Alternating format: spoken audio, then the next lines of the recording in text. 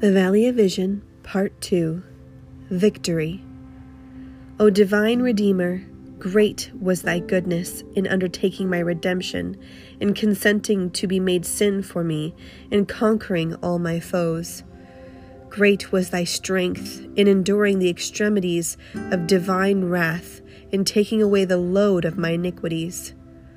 Great was thy love in manifesting thyself alive, and showing thy sacred wounds, that every fear might vanish and every doubt be removed.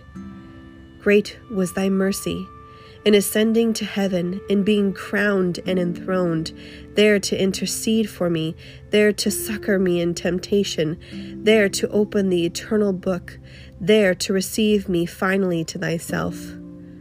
Great was thy wisdom in devising this means of salvation. Bathe my soul in rich consolations of thy resurrection life. Great was thy grace in commanding me to come hand in hand with thee to the Father, to be knit to him eternally, to discover in him my rest, to find in him my peace, to behold his glory, to honor him who is alone worthy, in giving me the Spirit as a teacher, guide, power, that I may live repenting of sin, conquer Satan, find victory in life. When thou art absent, all sorrows are here. When thou art present, all blessings are mine.